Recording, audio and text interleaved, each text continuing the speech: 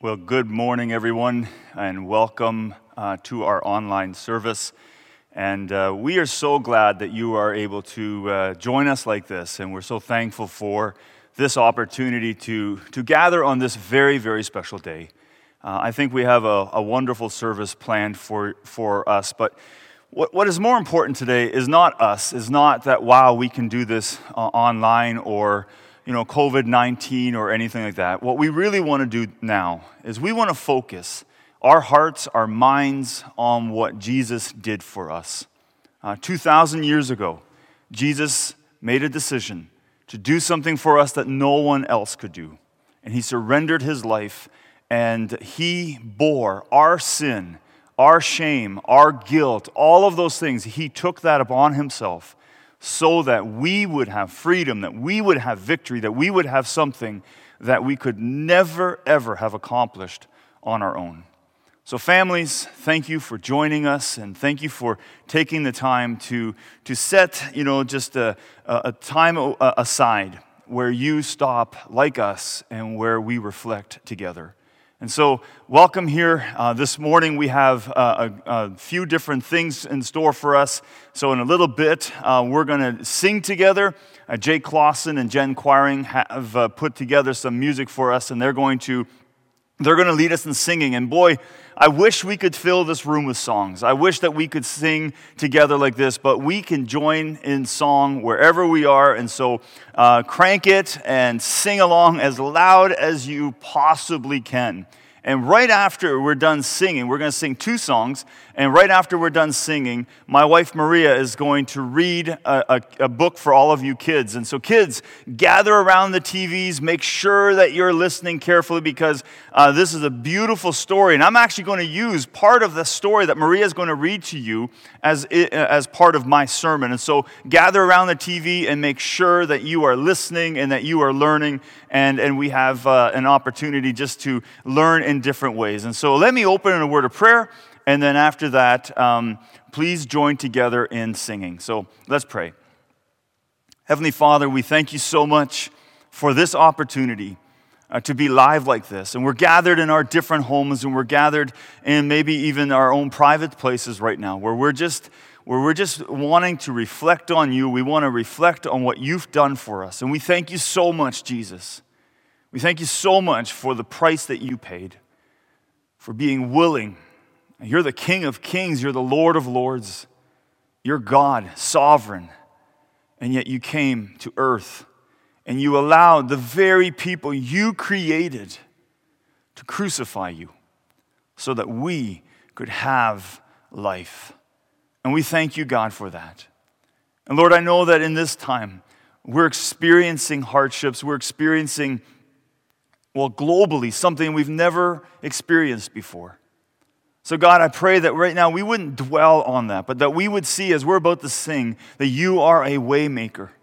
And that even when we don't see it, you are working, that you are accomplishing things in our own lives, and you are accomplishing things around the world that we can't see, that we maybe can't even understand. So God, at this moment, I pray for all of us, would we just set aside our worries, our concerns, and place our focus on you, and allow you to minister to our hearts. I pray these things in Jesus' name, amen. So wherever you are, stand up or sit down, however you want to sing, but let's join together and let's sing.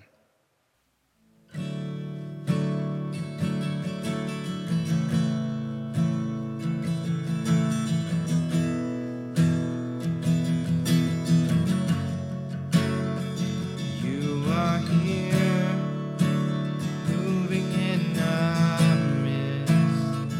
I worship you. I worship you. You are here,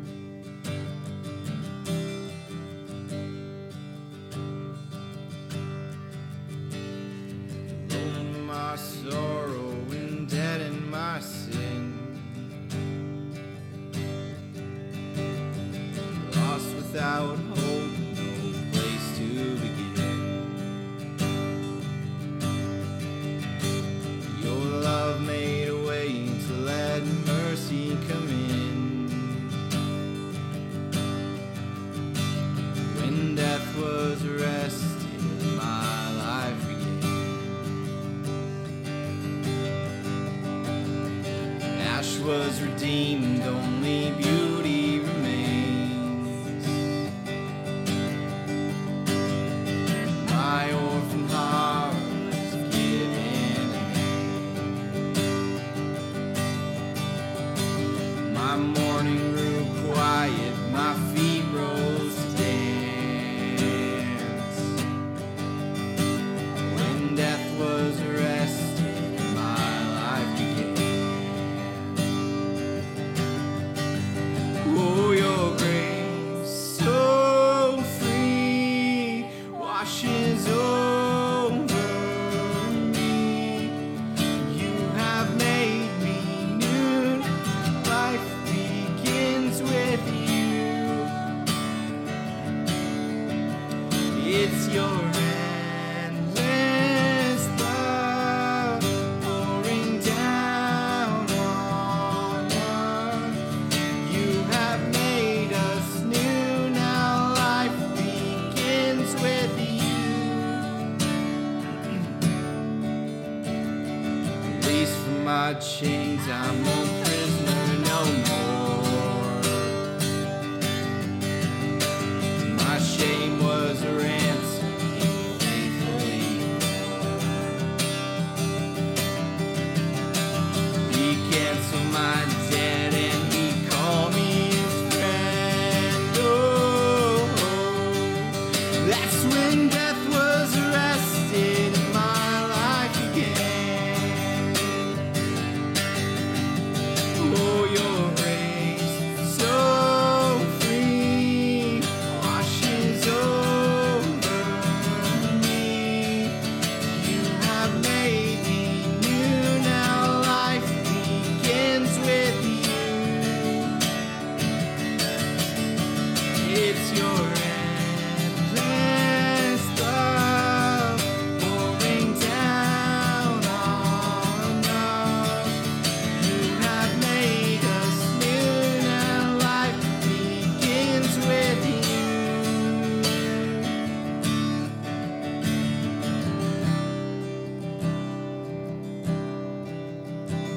Our Savior displayed on a criminal's cross. Darkness rejoices, though heaven lost.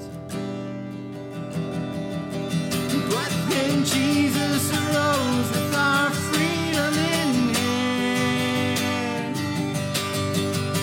That's when death was arrested and my life began. That's when death was arrested and my life began. Oh, your grace, so free, washes over me.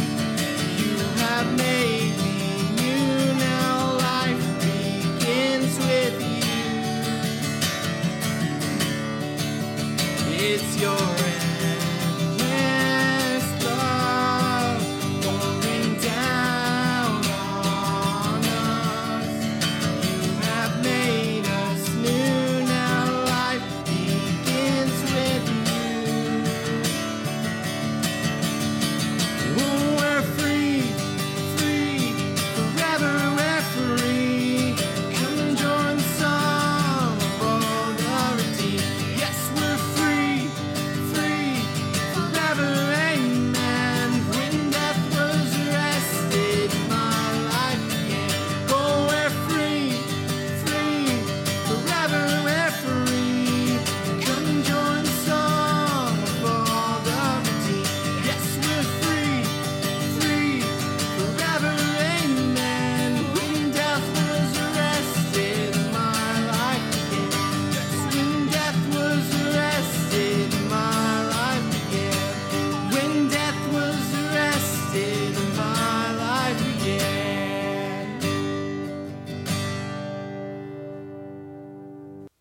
Today, I want to tell you a very special story. And the reason that this story is just so very special is because it's about what we're celebrating today. It explains a little bit about that, but more importantly, it's special because it's true. It's the true story about Jesus. And it's true for me, it's true for you, it's true for every single person in the whole world. And that's why this story is so very special.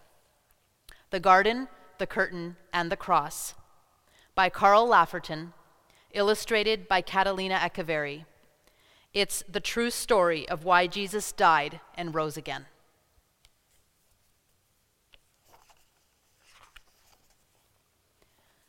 A very long time ago, right here in this world, there was a garden. In the garden, everything was wonderful. The world was full of laughing and playing and smiling and fun. There was nothing bad ever. There was no one sad ever. And the best of all, God was there. Hello, Adam. Hello, Eve. He had made it all. He was in charge of it all. He loved it all. People could see God and speak to God and just enjoy being with God. Eve, God's here. He wants to walk with us again. How cool is that? Yay! I bet it's going to be even more amazing than yesterday. It was wonderful to live with God. But then one day, the people did a terrible thing.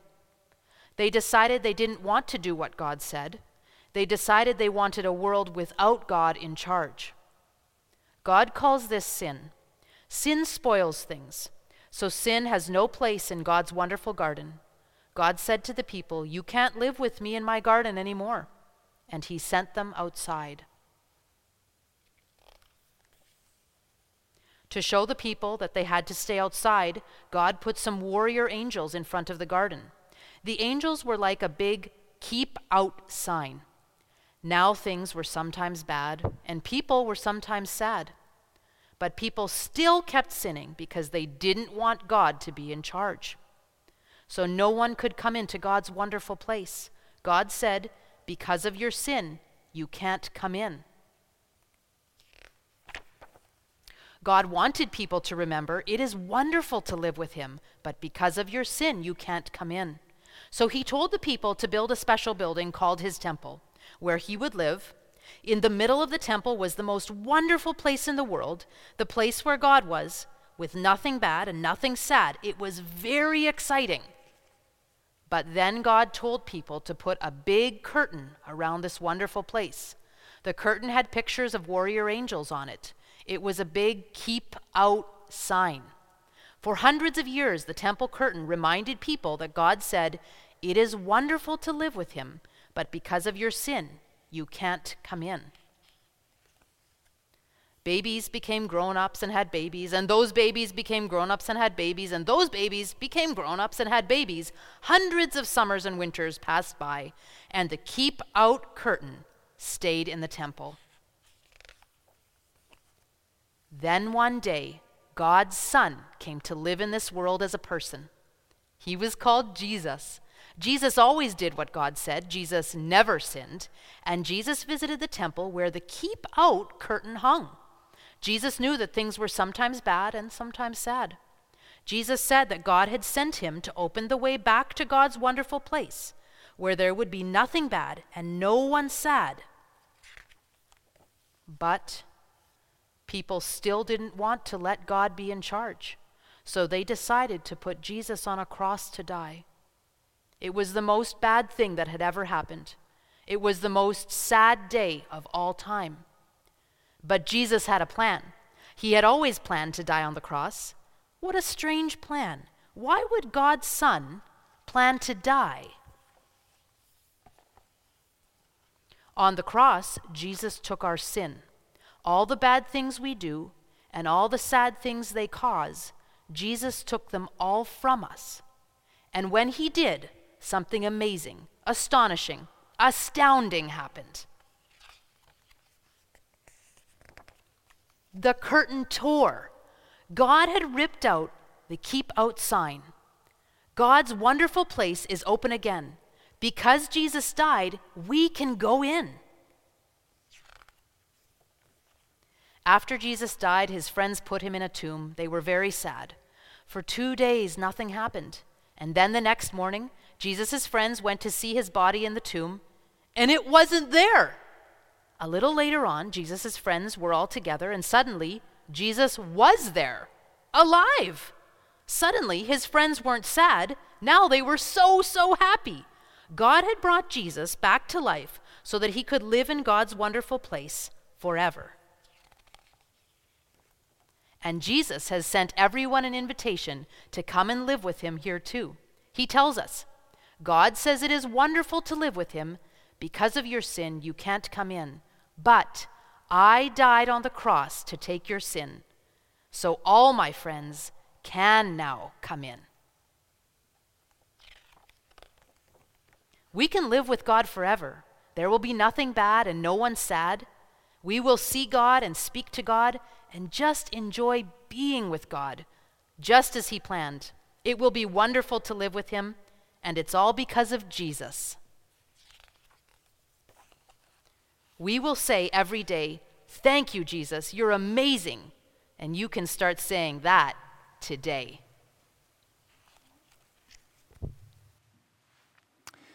Well, thank you very much, Jake and Jen, for leading us and singing so well, and to Maria for reading us that beautiful story. And so we are going to now look at that same story and the same veil in the temple and what Maria just read to us. But I want to look at it a little bit more closely and see what message and what lessons we can learn from that. When Jesus died, we read that the temple veil was torn in two. And all of a sudden, this thing that would have seemed indestructible was literally just torn and was now removed. And so the temple held, it was an important place. Well, that would be actually an understatement. The temple was and held an incredible significance to Judaism. This, in their minds, this was the place where God dwelt. This was the place where they would go to pray, and where they would go to offer sacrifices, where they would go to be close to God. And so the temple was this extremely important place for them. This was where they would take their animals and their sacrifices, and a priest, a human being, another priest, would go and they would intercede on behalf of the people. They would go and present the needs of the people before God. This was obviously then the place, the temple, this was the place where sacrifices were made. Blood was very, very important part of these sacrifices. Blood had to be shed to atone for the sins of the people. And you cannot look at the Old Testament very long and not see that there was a lot of blood involved. And I'm going to do my best not to get too graphic, but you need to understand that this is what it was like back then. This is what people had to do. They had to shed blood. So, for example, you would have sheep, you would have goats, you would have doves, lambs, and they were all sacrificed, and they were burned on the altar as an act of worship. And this was something that happened nonstop from the days of Abraham all the way to the time of Jesus. Constantly, blood was shed. And as I said before, not to sound too gross or not to get too graphic, but the tabernacle, the place where Moses, had the people meet in the desert, all the way to the time of Solomon, all the way to the time when Ezra and Herod rebuilt the temple, blood was constantly being shed. The temple that we're going to look at today, the veil that we're going to talk about today, was the one that is during the time of Herod's temple. And the temple had been torn down and rebuilt at least twice. And so the temple we are looking at today is the one that Herod rebuilt. So why the need for blood? Why all this blood? Well, let me take you back to the very beginning. Genesis chapter 3, we read that Adam and Eve sinned. And because they sinned, a sacrifice had to be made. Because here's what happened. Their sin, Adam and Eve's sin, separated them. In a sense, it was like this veil. It separated them from God. And so the only way they were ever able to be, together in union with God again is that a sacrifice would have to be made. Blood would have to be shed. So it was here that God instituted the sacrifice of animals in order to show the devastating impact that sin had on humanity. And you'll read in Genesis 3 that God killed an animal as a covering for Adam and Eve. And I want you to catch this. This was the first time blood was shed to cover the visible impact of sin. Adam and Eve were naked and they felt shame, and so an animal had to be sacrificed. An animal had to die in order to physically cover the shame that they experienced. So God killed an animal in order to cover their shame.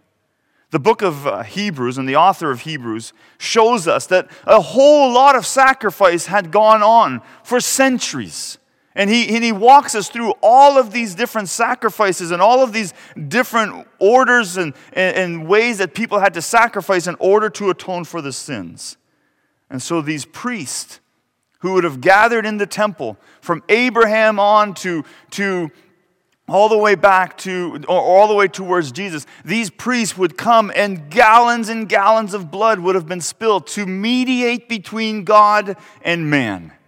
Because this was the only way. This was the only way that man's sin could be atoned for.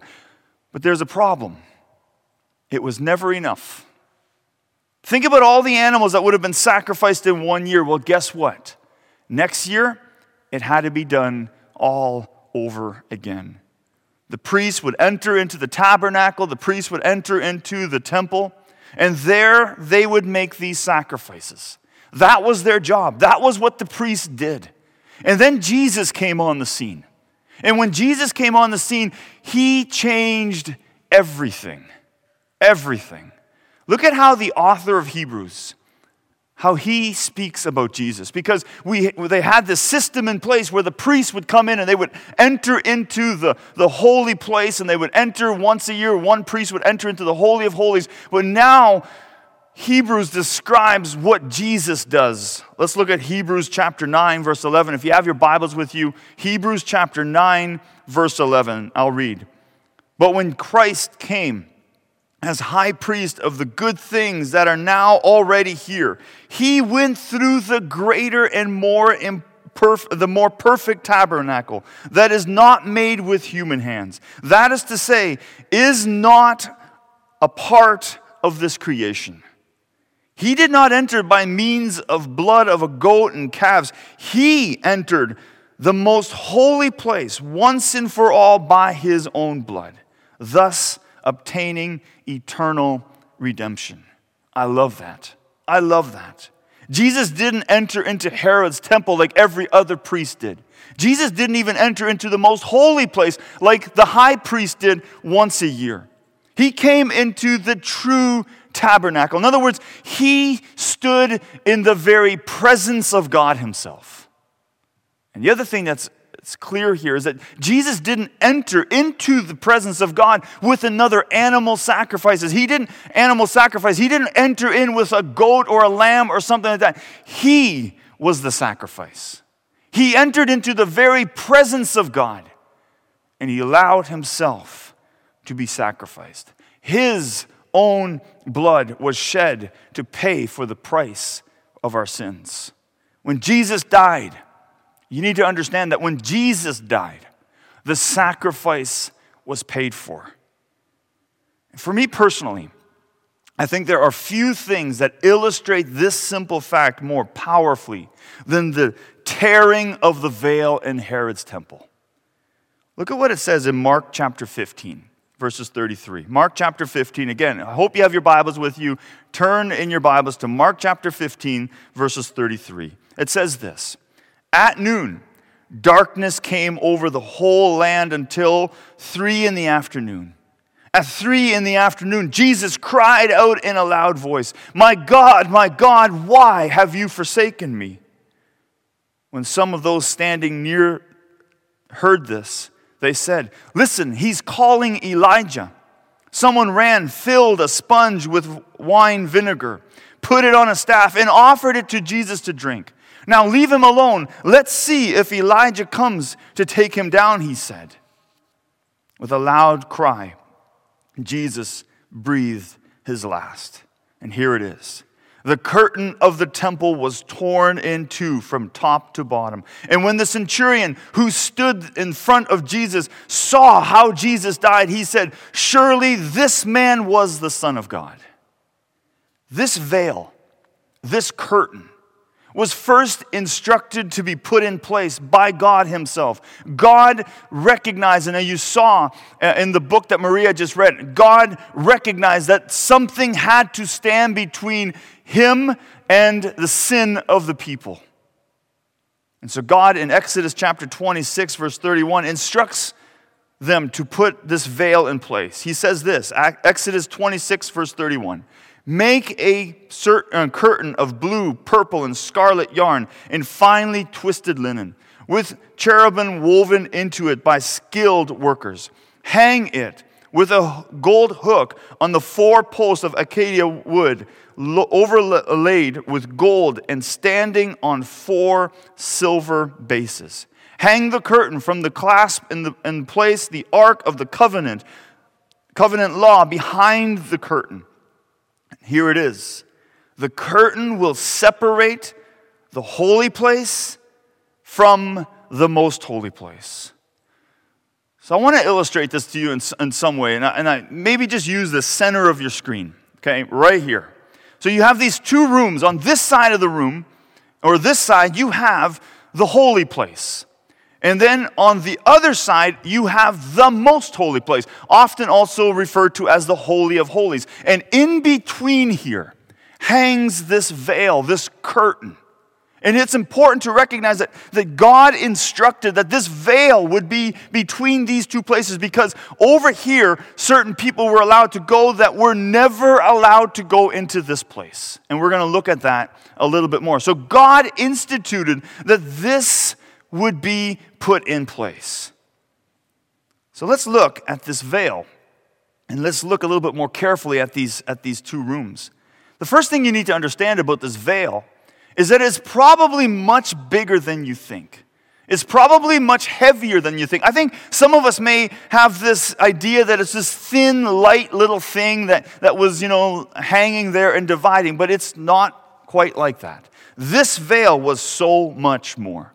It was the separation. It was the boundary. And think about what kind of a veil you would need to be the boundary between the holiest of the Holy of Holies and the holy place. This veil was significant because it was the boundary. It was the symbolic barrier between where God dwelt and where God didn't dwell among his people. The holy place, this room on this side, the holy place was a room with 3 pieces in it. 3 pieces of furniture or articles. There was a golden lampstand, a table with 12 loaves of bread, and they represented the 12 tribes of Israel, and a small altar where incense was burned constantly or continuously. This room was about 40 feet, 40 feet wide. It was 80 feet long, and it was 40 feet high. So this room was a large room, and this is where the majority of the priests, this is where they would gather, and they would do their sacrifices, and they would go and do their rituals. This was the room where the average priest was allowed to go. Now the Holy of Holies was very different. And you need to recognize that this room, the holy place, this was as close as a priest would get to the presence of God, or where God dwelt. Now, the Holy of Holies was separated by this veil. And in the Holy of Holies, this is where the Ark of the Covenant was. This room, here sat the Ark of the Covenant, and in this place, this was where God dwelt. And that's what was happening in this temple, and that is what the veil represented. It was this barrier between these 2 rooms. Now, I said before, we're going to look at the temple that Herod rebuilt, because Solomon originally built the temple, and then later on, it got torn down from time to time. So Herod rebuilt the temple. And when Herod rebuilt the temple, you need to understand this. The ark that was in the most holy place had been lost for centuries. It wasn't even in the room. It had been lost somewhere in the 6th century BC. This room was empty. And so this barrier still hung there. It was still in place. And the people went, and did their sacrifices, but this room was empty. The presence of God still dwells here because we recognize that when people would go in here, they would sense the presence of God, but the ark was no longer there. The veil was still there. And the Old Testament tells us that it was woven from clothes made of blue, purple, scarlet, and fine linen. This veil stood some 40 feet tall. It was 40 feet wide. And some scholars believe, especially one of the scholars by the name of Josephus, is that when Herod rebuilt this temple, he made it even taller and even wider. Josephus was a Jewish historian, and he writes that the veil was draped from a heavy lintel weighing some 30 tons. This veil was indestructible. Josephus also tells us that the veil was made up of 72 strips of material, each made separately and then carefully woven together to make one great curtain. The veil was as thick as the palm of your hand, about 4 inches thick. And I won't bore you with how the threading was done, but all of this to say that there was absolutely no way that when it says that the curtain was torn in two, that it was done by human hands. And yet we read that when Jesus died, this veil, this barrier, this barricade, this boundary between God and us was torn in two. The place that used to, the thing that used to separate God from us was now removed. So let's look at what are some of the symbolisms then of this veil being torn. Because I love this image of something violently being torn apart. So what is some of the symbolism of this? There's many, but let's look at just a few. It reveals the grief of God. It reveals the grief of God. Right before Jesus died, he cried out, remember, my God, why have you forsaken me? And in the days of Jesus, when a father would hear bad news, especially if he would hear about the death of a loved one, especially a child, he would tear his clothing. And to me, this is something that is powerful. This is a powerful act illustrating the grief of a father. And I think here, in a sense, we have this illustration of the grief of God. God tearing the temple in his own anguish as he watches his son die. The other thing that is symbolic of this temple, this veil being torn, is that it foreshadows the end of the temple. In Matthew chapter 24, Jesus predicts, he says long before it happens, Jesus predicts that the temple is going to be completely destroyed. And after the veil was torn, the Sanhedrin, this body of Jewish leaders that would have normally met in the temple to legislate and guide and direct the Jewish people, they actually had to move to a different location. So we know this temple was torn because there's no way the Sanhedrin was still going to meet in the place where there was no longer a barricade between them and God, because they would have seen that as a death sentence. And we read again from history that in AD 70, Titus destroys this Roman leader. He destroys the temple just as Jesus had foretold. But let's focus now on what is the symbolism for us today? This veil being torn and broken or ripped apart. We just read how it was literally impossible for anyone to get near the holy place, much less into the Holy of Holies. You couldn't get inside. In the Old Testament, God was hidden behind this veil. He was not accessible. Think about that for a moment. Serving a God that is not accessible, serving a God that you cannot get access to personally. You have to always go through a priest in order to have your sins, atoned for. Only the high priest could enter the Holy of Holies, and he could only enter this place once a year. And here's the interesting thing. In the holy place, all these priests would gather and they would get him ready, and here's a couple of things that they would do as a precaution. He would wear a bell. Okay? And they would tie a rope around him. Why? Because if he would enter into the most holy place, and let's say he's in this room and he's done something that displeases God, his life would be taken. He would die. And so the priest on this side would be leaning in and they would be listening. And if they didn't hear the bell ringing, they would assume that something bad had taken place. And they would wait and they would wait. And after a while, if they still didn't hear the bell, they would actually pull this person back. That's the old system. That is now been torn. God is now accessible to all of us. When Jesus died, this veil was torn apart. Suddenly, God is present with us. He is no longer, we are no longer dependent on another human being to represent us to God. Jesus is now our intercessor between us and God.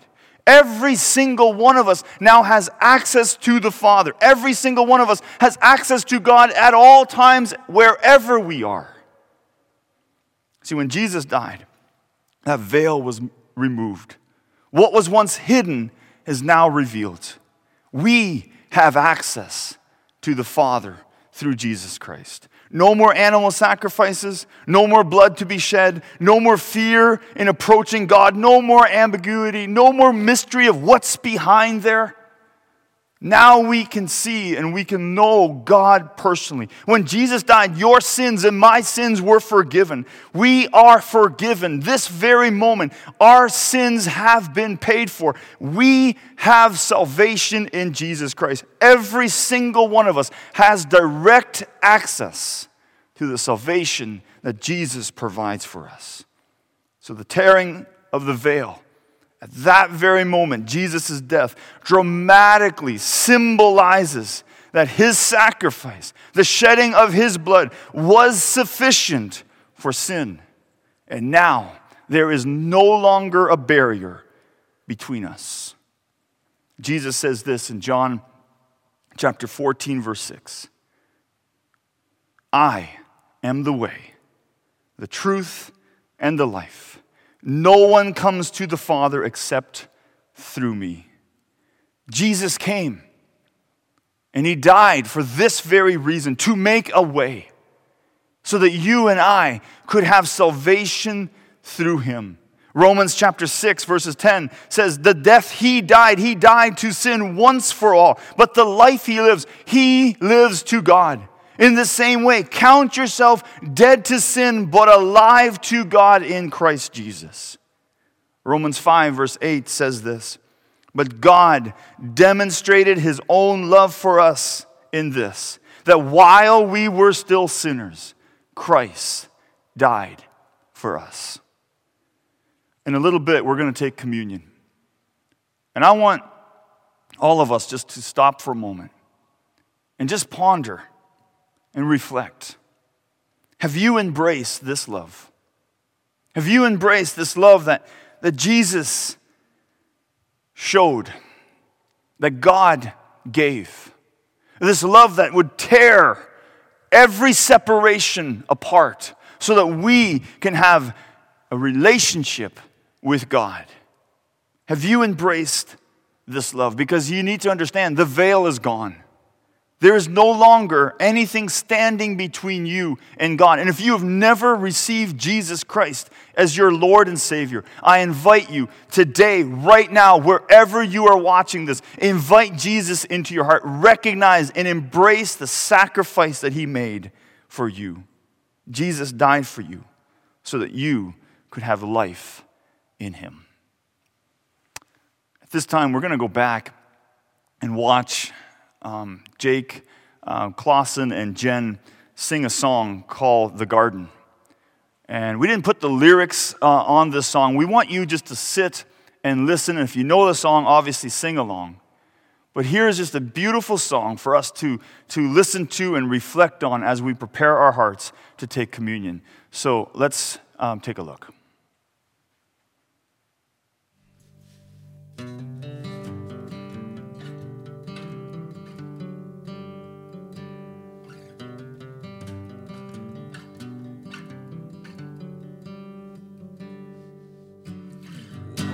you take this cup from me? 'Cause fear has stolen all my sleep. If tomorrow means my death, pray you'll save their souls with it. Let the songs I sing bring joy to you. Let the words I say profess my love. Let the notes I choose be your favorite tune. Father, let my heart be after you. In this hour of doubt, I see who I am is not just me. So give me strength to die myself, so love can live to tell the tale. Let the songs I sing bring joy to you. Let the words I say profess my love. Let the notes I choose be favorite tune. Father, let my heart be after you. Let the songs I sing bring joy to you. Let the words I say possess my love. Let the notes I choose be favorite tune. Father, let my heart be after you. Father, let my heart be after you.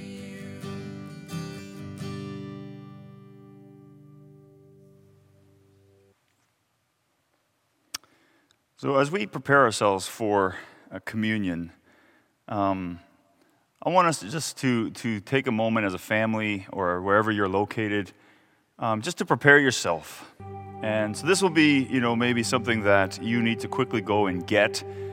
So I want to give you a little bit of time for that. If you maybe didn't understand or you're wondering how we were going to do this, I recognize that maybe for some of us culturally, this is new. The idea of doing this online, I hope you're not bothered by that, because what's most important isn't necessarily just the method and how we do it, but with the condition of the heart that we have when we do it.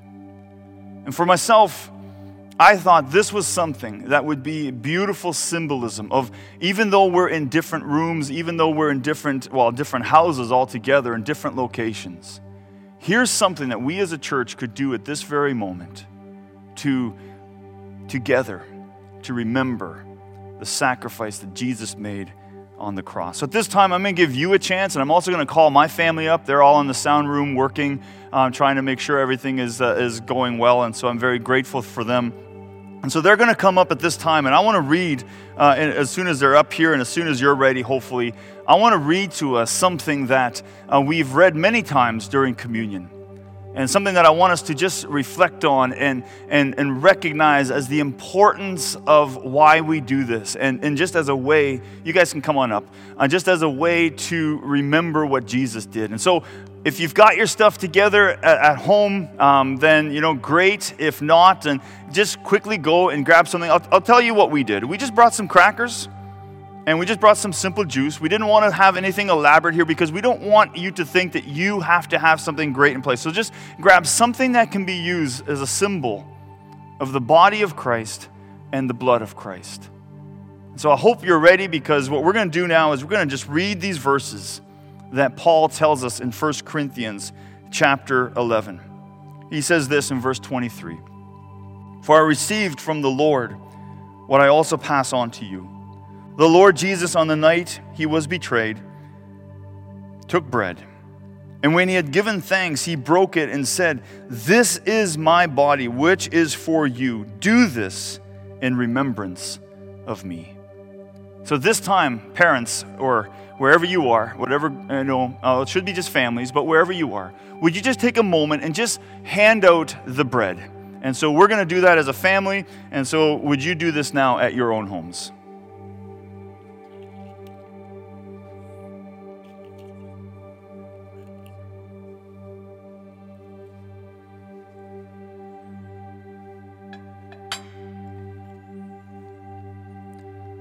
Can't see if you're ready, but I hope we've given you enough time.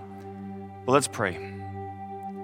Jesus, we look today just briefly at how when you died, the sacrifice that you made, it made a way available to us.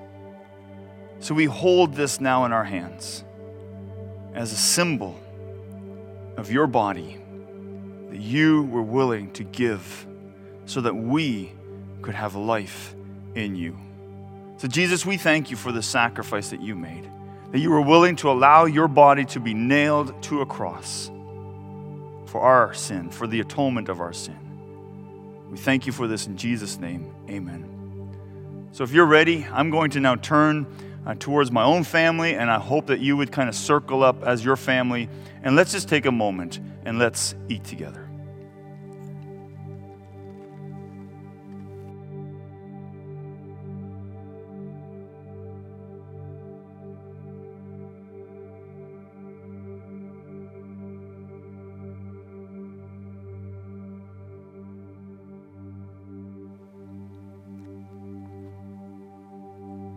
Let's continue reading. 1 Corinthians chapter 11, verses 25. In the same way, after supper, he took the cup, saying, "This cup is the new covenant in my blood. Do this whenever you drink it in remembrance of me. For whenever you eat this bread and drink this cup, you proclaim the Lord's death until he comes." So again, as a family, I encourage you just to take a moment and to pass out the juice or whatever you have. And so I'll take a moment now and do that together with my family, and then we will all we'll pray, and then we'll take time to drink together.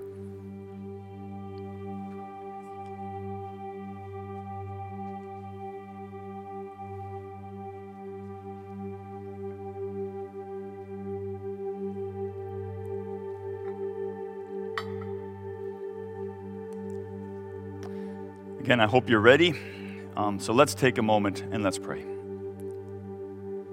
Heavenly Father, we thank you again for shedding Jesus, we thank you for shedding your blood. Father, we thank you for sending your son Jesus to die for us so that we could have life through him. So as we drink this juice now, Jesus, we drink it in remembering as a symbol of the sacrifice that you make. And so we remember that, and we thank you, Jesus, for loving us so much that you would shed your blood for us in this way. Pray these things in Jesus' name. Amen. So I hope you're all ready at home. And again, I'm going to join my family, and let's drink together. Let's drink.